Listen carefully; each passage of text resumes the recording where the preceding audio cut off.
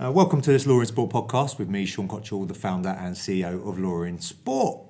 I am in Dublin today and I'm attending the inaugural Sports Law Bar Association Conference of 2018, put together by the Irish Bar Sports Law Association. I'm joined by two of its founding members, Tim O'Connor and Robert McTurnahan. They just give me a nod because I got his name right, as many of the listeners will appreciate. It's one of the things I struggle with is people's surnames. But anyway, enough of that. Guys, thank you so much for taking the time to speak. Thanks for coming. I know that you've been rushing around, and I appreciate how busy it can be trying to organise events, so congratulations on putting it together. I'm delighted to be here. Thank you. Can you, Thank you talk about the association, how it came about, and then how this conference was put together and what the objective is? Well, to some extent, you had a role in this because the genesis of a lot of this is from the Law in Sport conference. 2 years ago, the last one in Twickenham, a bunch of Irish sports lawyers got together and we were there grumbling and moaning about the fact that there were so many Irish sports lawyers there. And anyone who's seen, there's an awful lot of Irish sports lawyers. Anyone who goes to any event suddenly sees that we're everywhere. And we're grumbling and moaning that we must do something about it. So unusually, we actually went and did it. And the first step in that was the Sports Law Diploma over in the Law Society, which you lecture on, Robert lectures on, and I lecture on. From that, Robert and I just got chatting about one day in the library. One day in the law library, about what the next step was. And we decided that professionalisation was the next step, that what we needed to do for our own half of the profession was to make something more formal. And there's a big push in the Irish Bar at the moment to have specialist bar associations. So there's a specialist EU Bar Association, there's the specialist Property Bar Association, and we decided the logical next step was to have a specialist Sports Law Bar Association. And the Bar Council have been hugely supportive of us. They've given us massive organisational support, massive support in terms of spreading the word, and also massive support from very senior members of it, such as we've had the chairman of the Bar Council as our head, with the former chairman of the Bar Council, David Barneville, as our inaugural head, who we rapidly promoted to being a High Court judge and who's chairing for us today. So I think we've shown that sports law is the route to the top. Tim came up to me in the library and asked me to draft the constitution of the Sports Law Bar, which was not the easiest of tasks, but we only incorporated last July in the 4th, and just in saying the amount of people interested in the whole island, both in the Northern Bar and here in the Southern Bar, has just been phenomenal. The last 2 weeks, my email just hasn't stopped in relation when they saw the first conference. And then when Tim finally was able to announce Dr. Ross Tucker, the interest was just phenomenal. And congratulations. I think I like the approach that you've taken for the reason that I would implore many other people around the world. So, as you guys know, and you've attended the conferences, events, you know about Law in Sport. We've got an international membership base. We've got just colleagues in the space, and I always get requests from people from, let's say, less developed markets than the UK, in particular because of the Premier League and how we got the sort of sports structure funded, saying what can we do? There are opportunities, and the first thing I think is like set up an association, get the people who are like-minded. If you look at the British Association for Sport and Law, look at the very successful Sports Lawyers Association in America. Yeah. In particular, and then you've got ANZLA in Australia and New Zealand. How they all came about was getting the keen people together. Yeah, to start, I've actually been a member of Basel for about 6 years now, and I've wrote a few journal articles for them, and that was just taking a model sort of similar to that and bringing it down in relation to the barrister profession here in Ireland. And with Tim's help, David Barneville and Paul McGarry, it just took off last year. And what's your one thing I'm always interested in, one of my areas where I feel that sometimes associations can suffer is that they're not always entirely clear on what their objectives are. What are your objectives with the association? Well, we have all the specialist bar associations they've roles both raising awareness of it as a wider issue. So we've been very much engaging with the media to get the awareness that when sports law issues come up, or sports disciplinary issues, or issues about relating to this, because there's been a lot recently about things like concussion has been in the news, doping, disciplinary, all these come up, particularly around the Six Nations, every year. So they're big issues that we have. There are specialists, there are people who know this and can give you the detail where people come to. So there's that awareness issue. There's education for members and for just people generally, just to get people aware of the issues in sports law. You know yourself, trying to explain some of the stuff, get people over the initial, there's so much of it, I don't know where to start.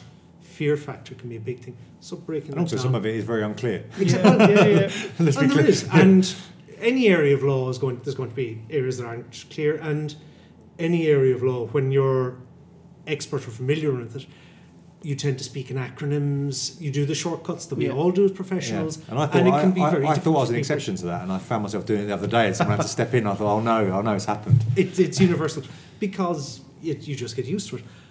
And there's also the setting up running events like this, and providing resources, and also really just an all-island organisation in relation to sports law that deals with national and international levels in relation to sports law. We have members in here that are at CAS, have been lead counsel at CAS.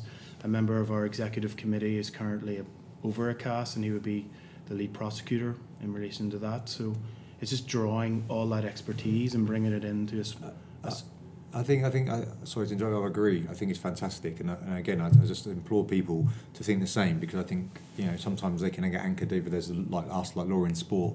We're not there to fix domestic problems. We're there to knowledge share globally and help people and assist organisations like such as yourselves. Exactly. So when I did that piece for you at the start of the year, the last couple of years of what do you think would be the main legal issues within the UK and Ireland, as soon as that goes out on your website, my email just gets absolutely hammered. Just people going, thanks very much. Would you be free to do this event? Would you be able to talk? I'm pleased here? to hear that. That's good. No, that's good. But I also think that the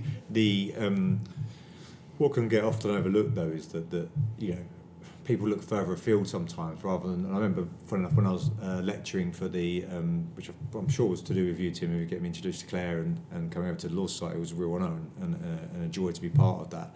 Education's something that I think is so important. I think we upskill the market, we improve the professionalism in sport. Everyone wins, right? Because particularly in the legal market, because they need more lawyers. It's quite simple sort of theology. But I'm not sure if theology is the right word, but anyway, the one thing that struck me was some of the questions from the floor. I think there was about 30 on the course this year. And they went, but you're talking about all these different other areas, America, you're talking about the UK, what about us in Ireland? What opportunities have we got? And I said, don't overlook, I'm not sure if this is your view, don't overlook some of the opportunities that are there, whether it's hurling, whether it's rugby, whatever it is. All levels, there's opportunity to upskill yourself, to add some value, even if it's just helping out with some of the issues around concussion. Of course. Even our chairman and myself have been in contact with solicitors, trying to set up an anti-doping pro bono panel. Fantastic. For athletes that don't even, they can't afford representation. They probably don't even know often. They're exactly. They're even under the. Some of the feedback we'd received was that they had been turning up, to tribunals and didn't realise the formality of them. And they were absolutely lame ducks sitting there. They didn't have any representation, didn't know what they had to do, and unfortunately, now the sport's getting, amateur sport especially in Ireland, is getting so professional. They need some sort of pro bono service, and that's the next significant drive. And also, there's the point is that a lot of your members will probably be on some of the disciplinary panels, right? Exactly. And I've had the privilege of going to the one at the RFL, and what I was pleasantly surprised about it was, I think I wrote to Peter, and I can't remember if we did a podcast on it now or not. I'll have a look. But the one thing I was pleasantly surprised, and I've heard this a lot, was there were former judges in particular, but they helped guide the player and the coach through the process. Yeah. And so again, that's part of having an established dispute resolution mechanism within your sport disciplinary structure, in which those members are again being trained. and being educated, and also that the administrators understand the importance of that they get better outcomes. Yeah, the Northern Irish Football Association have asked me to do a review in relation to underage football in Northern Ireland, and at the minute I am doing that review in relation to concussion in kids heading the ball. They've asked me to look at their governance structure, and as part of that, at the end of it, one area they've already identified is that I'm going to provide free disciplinary tribunal training to the IFA in relation to how to conduct a tribunal. Great. So This is this. I really am. I was pleased to see this. I'm pleased to be here for a start. And by the way, what a fantastic building we're in. I'm not sure what this forms part of. But it's basically like if this was in London, this would be in a kind of a trendy part of London where there's a lot of brickwork about. We're in a rooftop with lots of windows. Lots we're of next light. door to the Jameson Distillery. Yeah, it's fantastic. This is, in fact, known as the distillery building because it's a rehoused version. It's a rehoused element of the old distillery. The Jameson family's house is now a commercial court, Right. which is an interesting little This one. is a new. Yeah. This is a new facility the Bar of Ireland introduced last year. It's the Morris Gaffney Room in tribute to one of our oldest practitioners who sadly passed away. It's state of the art, and it's as you can see, Sean, it's absolutely fantastic for conferences like this. And I think you said this all being filmed today as well. Is that Yeah. correct? So that would be great. So we can put a link to that on the podcast. So if people want to see the discussion, we'll put it on Law in Sport anyway. I presume it's free to access, or is it just to your members? Well, no, our manly beauty is not something one lightly puts on film, I wouldn't like to do it You're like late me. at night. You're like me. That's why I stick to audio for the time being. An awareness of one's element does help a bit. And so, before we cut off, because I know that I was delayed on my flight, so I apologise. I was so it's a slightly rushed interview than normal. We've only got a couple of minutes before the speakers come in. Can you just quickly give us an overview of what's going to be discussed today and why those are the important issues of the day? Well, Ross Tucker is going to be talking really about concussion and evidence-based changes in sport, in the rules in sport, particularly in rugby. He was one of the main people dealing with the rewriting of the laws of rugby to be more user-friendly, but also in relation to the changes in relation to the high tackle law, to keep the essence of the game there, while also making it safer.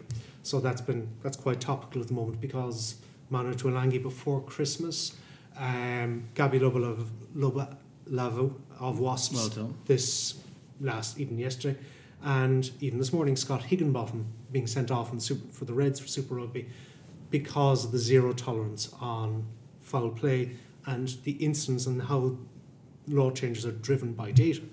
I'll be talking about concussion in Irish sport and the reasons why there need to be these changes, which is linked to that, but also because concussion in combat sports, contact sports, and in fact all sports, even non-contact sports. So for instance, Mark Cavendish yesterday in the peloton in the Tour of Man came off and was concussed. And that's one of the first times you've seen with the helmet. So that awareness is there. And then Louise O'Reilly who's one of the leading lights in CAS. We're talking about anti-doping because that's been quite an issue about the nature, the extent, and of course with the Winter Olympics at the moment, the ongoing saga From Russia to be and curling. tactful. Well, funny enough, we have. I'm doing an interview with Jack Anderson next week. Doing a podcast with Jack Anderson, partly on some of the issues around the cash structure and doping and conflicts and so forth. So that'll be quite interesting. I'm trying to get James Segan, who wrote a great piece for us on excellent. I mean, I think he's probably one of the most articulate people on that point. I think he really has got a good overview, and in fact it may form a key part of our conference this year. I know your time. I can't wait to talk about concussion and combat sports. It's my pet topic, as you probably know. Like that's my thing. Like, basically, we do aim to please. Yeah, the current, I'll sum it up as the current situation is ridiculous. But I really look forward to hearing your analysis of that. Thanks, Sean. Rob, awesome. Tim, awesome. Fantastic work. I'd love to see this practitioners getting their hands stuck in and setting it up like many other people have done around the world. I'm sure it's going to be a huge success. Thanks for your time. Cheers. And thanks for Sean.